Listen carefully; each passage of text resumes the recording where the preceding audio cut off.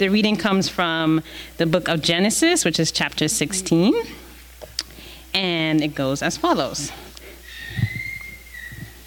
Now Sarai, Abram's wife, had borne him no children, but she had an Egyptian slave named Hagar. So she said to Abram, "The Lord has kept me from having children. Go sleep with my slave.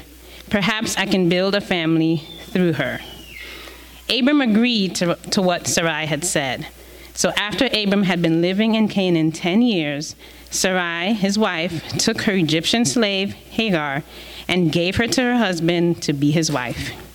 He slept with Hagar, and she conceived. When she knew she was pregnant, she began to despise her mistress. Then Sarai said to Abram, "You are responsible for the wrong I am suffering. I put my slave in your arms, and now that she knows she is pregnant, she despises me. May the Lord judge between you and me." "Your slave is in your hands," Abram said. "Do with her whatever you think best." Then Sarai mistreated Hagar, so she fled from her. The angel of the Lord found Hagar near a spring in the desert. It was the spring that is beside the road to Shur. And he said, "Hagar, slave of Sarai, where have you come from, and where are you going?" "I'm running away from my mistress, Sarai," she answered. Then the angel of the Lord told her, "Go back to your mistress and submit to her." The angel added, "I will increase your descendants so much that they will be too numerous to count." The angel of the Lord also said to her, "You are now pregnant, and you will give birth to a son. You shall name him Ishmael, for the Lord has heard of your misery. He will be a wild donkey of a man. His hand will be against everyone, and everyone's hand against him, and he will live in hostility toward all his brothers." She gave this name to the Lord who spoke to her. "You are the God who sees me," she said. "I have now seen the one who sees me. That is why the well was called Beer Lahai Roi. It is still there, between Kadesh and Bered." So Hagar bore Abram a son, and Abram gave the name Ishmael to the son she had born. Abram was 86 years old when Hagar bore him Ishmael. This is the word of the Lord. Thanks be to God. Thank you, Ms. Akite. Hey, good morning, everyone. Good morning. It is good to be here. Let's see. All right. Again, it is good to be here. I'm Cyril Chavis. I am the pastor of RUF at Howard University, and we started in June 1st, 2019, and maybe some of you remember I preached in June, and so I recognize many of your faces, and it's good to be back and to see new faces as well. So I look forward to meeting you all. So afterwards, I'll be just hanging around, and please, I'll introduce myself to you. You feel free to introduce yourself to me. I'd love to meet you. I also have refrigerator magnets in the back. I bought way too many of them 2 years ago, and they're still in my kind of like office closet. So take like several of them, and you could just like use them for all the things on your refrigerator. It's been fun to be at Howard University. I actually took classes my first couple semesters. So I took Intro to African American Studies, and I took music, and I took Amharic, and I just tried to just get to know people. And the pandemic hit, but luckily I had met a lot of students, and so we were doing different Bible studies and different things over Zoom. And so now this semester, the chapter has been approved as an official student org, which is really exciting. Yeah. And basically kind of my role is more so supporting them, training them, encouraging them, caring for them, and really watching them do the work of ministry on campus. So we have several Bible studies going on throughout the week. We had a couple weeks ago, I was kind of surprised that we had about 40 to 50 students show up to our meet and greet. We're all crammed in a room with masks on, and I was like, oh goodness. I was like, all right, I hope this is COVID kosher. And then a couple of days later, so really we're just trying to scramble because we just got approved, and we don't really have a long-term plan because we literally just got approved like a few weeks ago. So we're scrambling to try and figure out ministry. So we're at the meet and greet and we're like, all right, are we doing a Bible study in a couple of days? I was like, all right, let's do it. So we did a Bible study a couple of days later, had about 30 students come out. And so that was also surprising as well. I told the student leaders, I was like, man, like I'd be surprised. We ain't gonna have more than 20 people. We can meet in this little room. And then like we were all crammed in that room as well. And I was like, oh, okay. I don't know if this is COVID kosher or not, but so it's been exciting. It's been a little chaotic. We're just trying to figure out how to get everything organized, get the leadership team organized. But it's been a joy to be able to equip and encourage and really just get to know students. So I covered your prayers. Please pray that we would continue to grow, not only numerically, but also just in the quality of relationships that exist between the students, and also that students would meet and believe in Jesus, that they place their trust in the Lord. There's a passage, and we'll see in this passage, but there's another passage that I went through with the leadership team the other day when Jesus looked over the crowd and he said they look as though they are sheep without a shepherd, that they needed a king to lead them and guide them, and he sent out the apostles. And so ministry comes from a place of compassion, seeing people and saying, man, they need King Jesus as the solution to all of their problems. And so pray that students would see that King Jesus is a solution to all of their problems, and that those student leaders would also lead from a place of compassion. And also, like Pastor Duke already said, I also invite you to join our monthly partner team. We also cover your generosity. Many of you have already been generous, and we invite you to join our monthly giving team. We usually have a yearly vision night, and we'll kind of figure out what that looks like post-COVID, but also look forward to meeting you all at the vision night. All right, without further ado, let's hop into God's word. I'll pray for us, and then we'll dive in. Lord, thank you for this opportunity to be able to be here at Grace Meridian Hill and to worship with the saints. Lord, I pray that you would give me power, that you would give me strength to explain this passage. Lord, I really do need your help. Lord, I pray that you would open the hearts of your hearers, that they might receive your word with faith and love. They really do need your help as well. That they would treasure your word, and not only would they be good hearers, but they would be good doers of your word. Lord, I pray that we will walk away from this place being transformed by your word. Lord, it is your word that does the work and your spirit that does the work. Lord, I just hope I explain it well. So, Lord, I pray that anything that comes out of my mouth that is not of you, it would wither away and be forgotten forever. Lord, and if anything comes out of my mouth that is of you, I pray it would stick and that it would yield fruit into eternity. Lord, we love you. Amen. Amen. So, can I take this off the stand? Is that fine? Okay. All right. Okay. Let's see. I might just have to put it back on the stand. Pull it? Okay. I'll put it back on. Okay. Oh, thank you. All right, there we go. Thank you. All right. So my wife and I, we enjoy marriage counseling. We tell ourselves we're going to do it every couple years just to go in and get a tune-up. And so we recently did, and we worked through this book called The 7 Principles of Making Marriage Work. Have you ever heard of that book by John Gottman? So he's basically kind of like a scientist of marriage. He has couples in this thing called the Love Lab, and he watches them interact and watches them argue, and he comes up with these different things that make a marriage last. And one of the things he says is this. He says, there's hardly any, well, this is my words, I'm summarizing. There's hardly any more powerful way to show your spouse love than by being there for them when they are upset. And he says this in the book, and I'm not quoting him.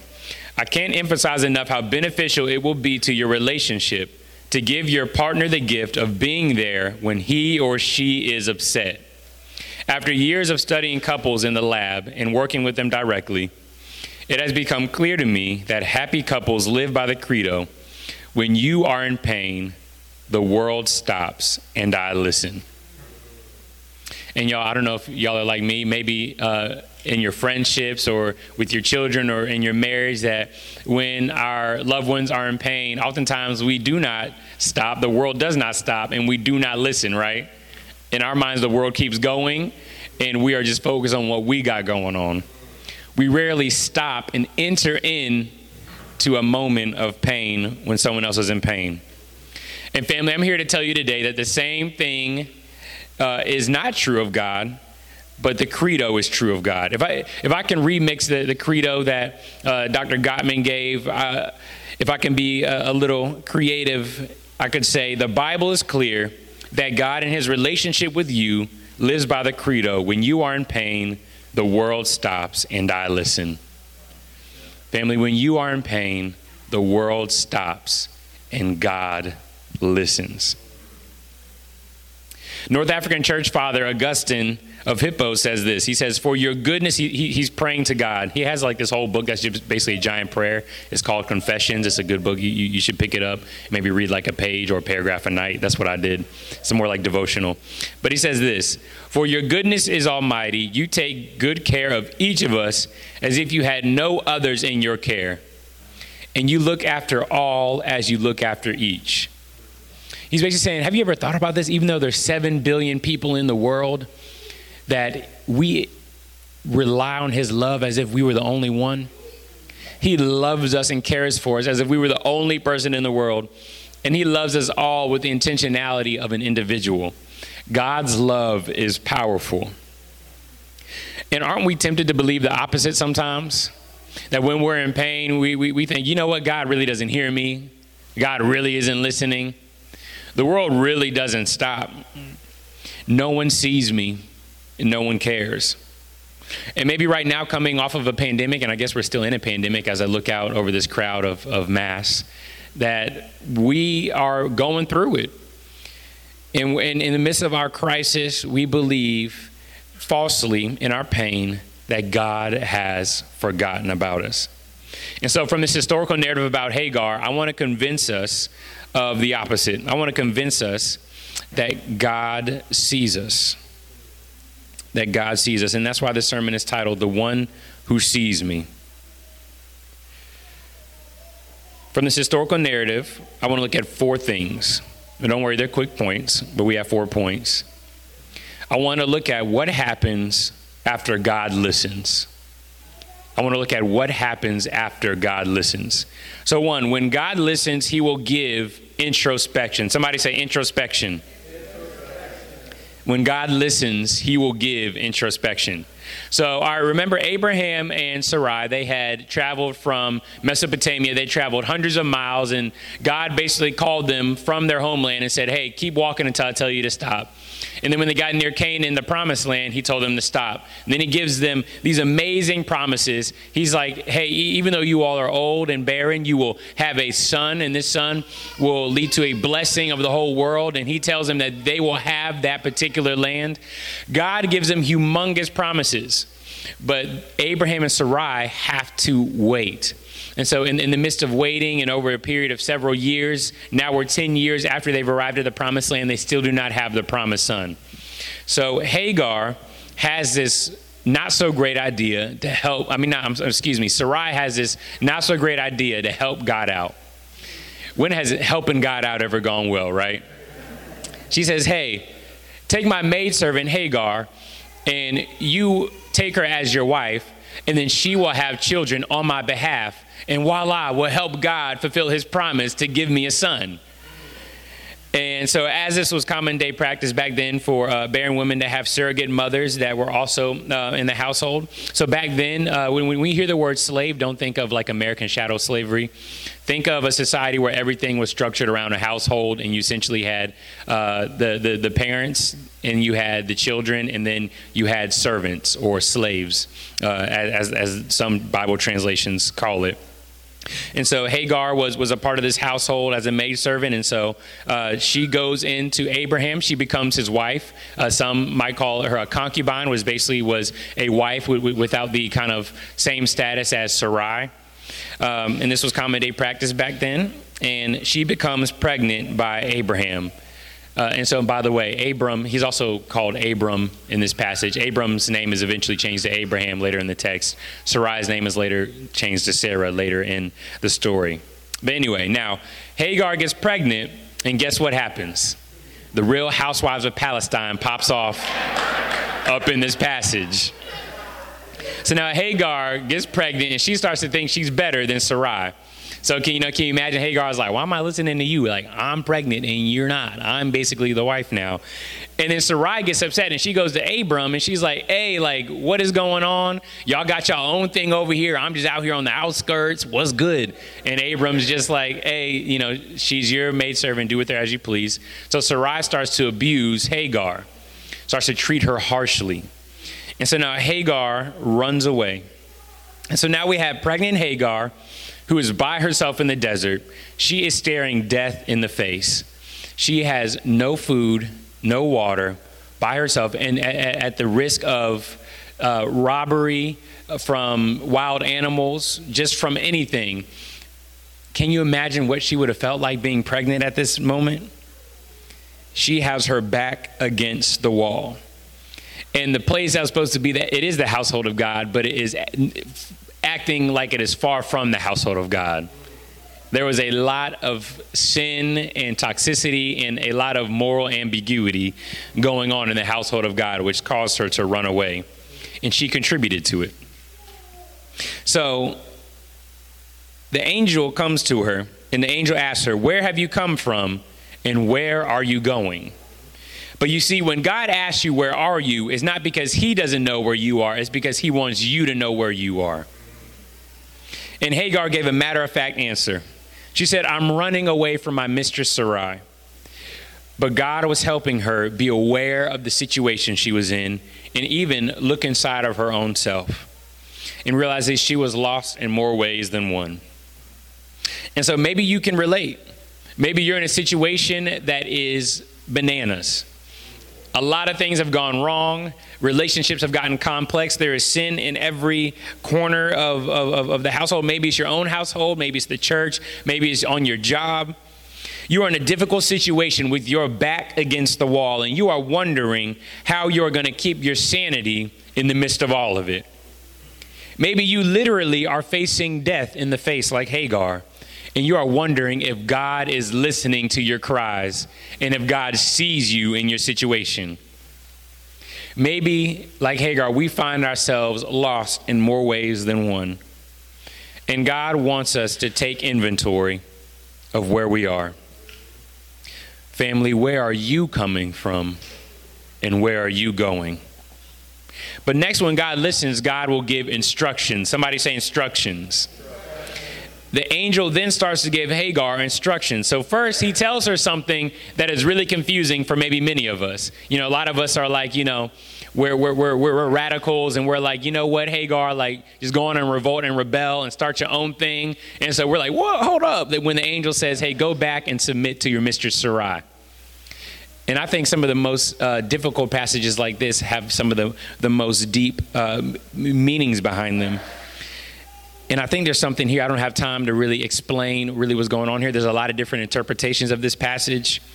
But really, I think the one that most makes sense to the text is that Hagar was running away from where God was, even though where God was really complicated. And the angel wasn't telling her, go back and submit just for the sake of submitting. He was saying, go back and get in harmony with where the blessing of God is. The angel tells her to play her role in the family. She's to be a part of the family as a concubine and not the wife, and as an employee and not the boss. And what the angel was doing here was trying to restore harmony in God's family. And the text doesn't tell us because the text is focused on Hagar, but I imagine that God was doing the same thing to Abram and Sarai, getting them back in line. And so maybe you can relate. Maybe you're like Abram and Sarai, who were barren and wanted a child. You don't believe that God is actually going to fulfill his promises to you in an impossible situation. And maybe it's not just with child rearing. Maybe it's many different things where you are seeing the promises of God and you're looking for them to materialize in your life. And you feel like you have to wait and that it's been hard and that you're suffering. And God's promises look really far away. So you take matters into your own hands and you start making things even worse around you. We start operating according to what the Bible calls the flesh, according to our own ways apart from God.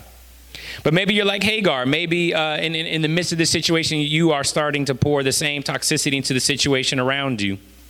In the midst of this, God is calling you to get in harmony with the people around you, to get in harmony with the church, to get in harmony with his people. And we do all of this by submitting to God's word. Where do we get our instructions from God here in 2021? We get our instructions from his word. And God is calling us to get back into harmony with himself and with the people around us. But thirdly, when God listens, God will give illumination. Somebody say illumination. And next, the angel gives illumination. Illumination is basically a fancy way of saying God gives light. He gives her knowledge about herself, her and her place in God's plan. He says this, he says, man, you will have more descendants than you can number. He's like, I'm going to bless you real good. He said, you will have a son and he will have descendants and they'll have descendants. Her connection with God's family gave her a precious place in God's plan. And then he also tells her that her son's name will be Ishmael, which means God is listening. God's like, I want you to remember that you are precious to me. And every time you look at your son, you'll remember that I am listening to you, that I am near to you, I am close to you, and I love you. And family, could it be that during this time when we've given up on God and when we're running away from God, and we think that God has forgotten about us and we have our backs against the wall, that God wants to remind you that I love you, that you are precious to me. I've not forgotten about you. You are in my plan. God wants you to remember that he is listening to you, that your prayers have not fallen on deaf ears.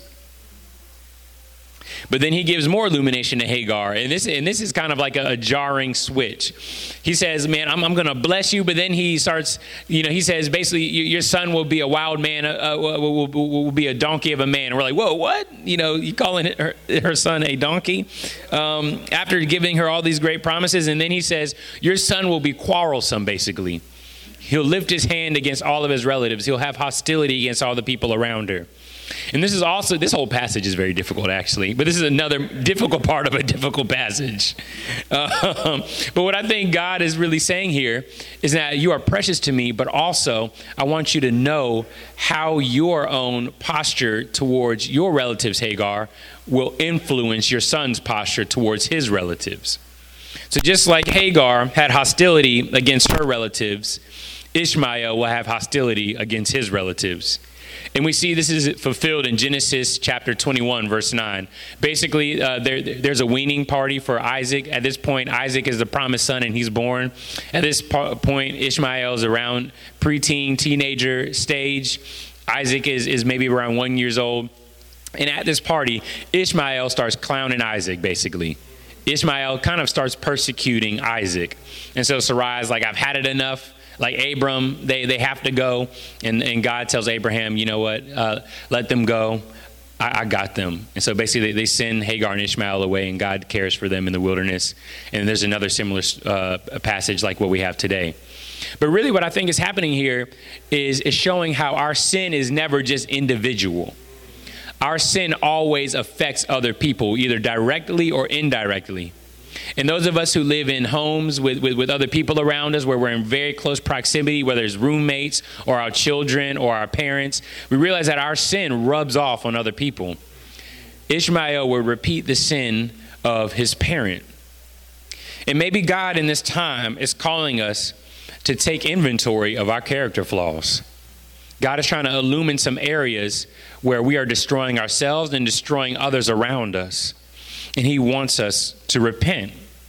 He wants us to change so that we can walk in newness of life, walk in joy, in peace, in reconciliation.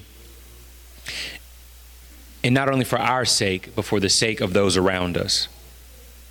But lastly, when God listens, he will give inspiration. Somebody say inspiration. And the angel then gives her inspiration. Now, there are many times in the Bible where a person gives a name to a place or a thing after God. But this is the only time in the Bible where a person gives a name to God directly. Inspired, Hagar calls God El Rohi, which means the God who sees.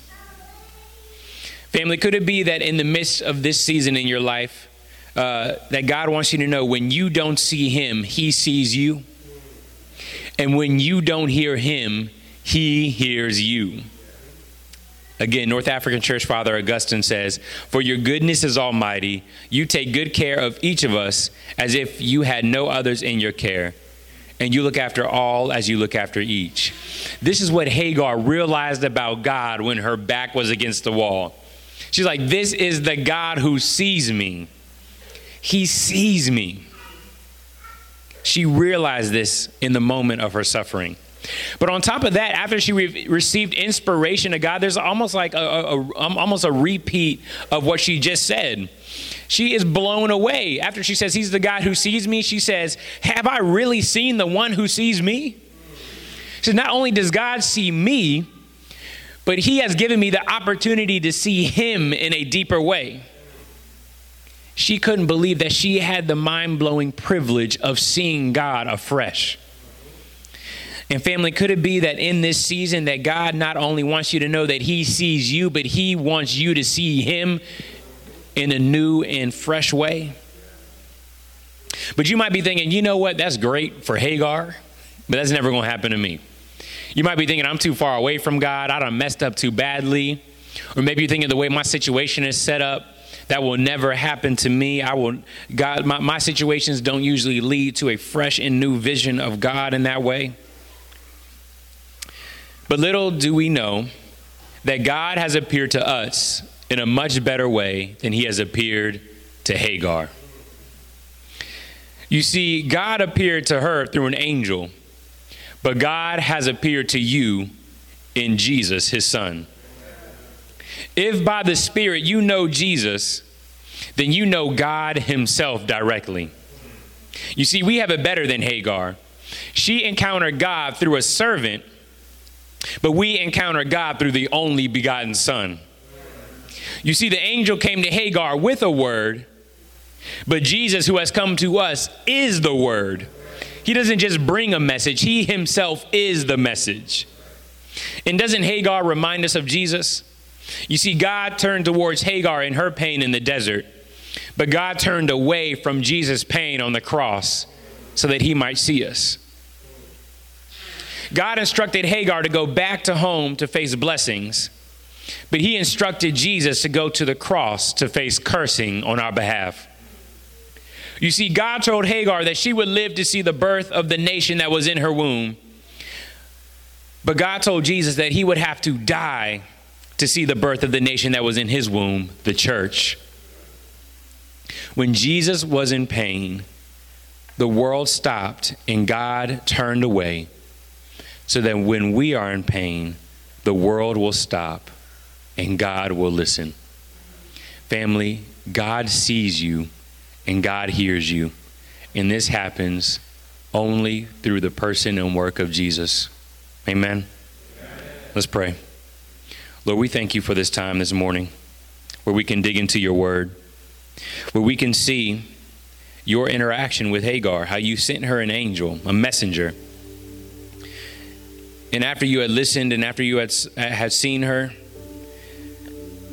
you did many things. Lord, we ask that all of the things that were true of Hagar will be true for us here this morning. Lord, that you would illuminate the areas in our lives that we need to get back in line with you. And Lord, you would illumine how precious and how dear we are to you.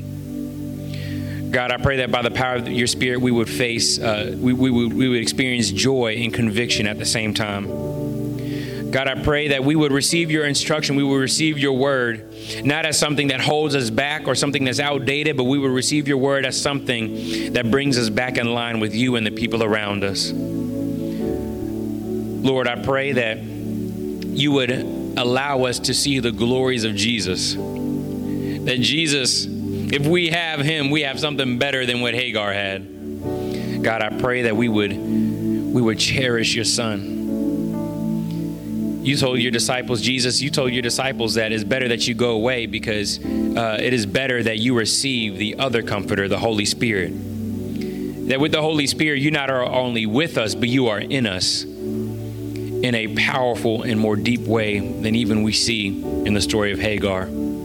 So Holy Spirit, I pray that you would fill us right now, that we would be able to worship and rejoice in Jesus. And Lord, I pray that as we continue to worship and as we leave this place, that Holy Spirit, you would empower us in the midst of our suffering, in the midst of our trials, to know that you see us and that you are listening. We love you. Amen.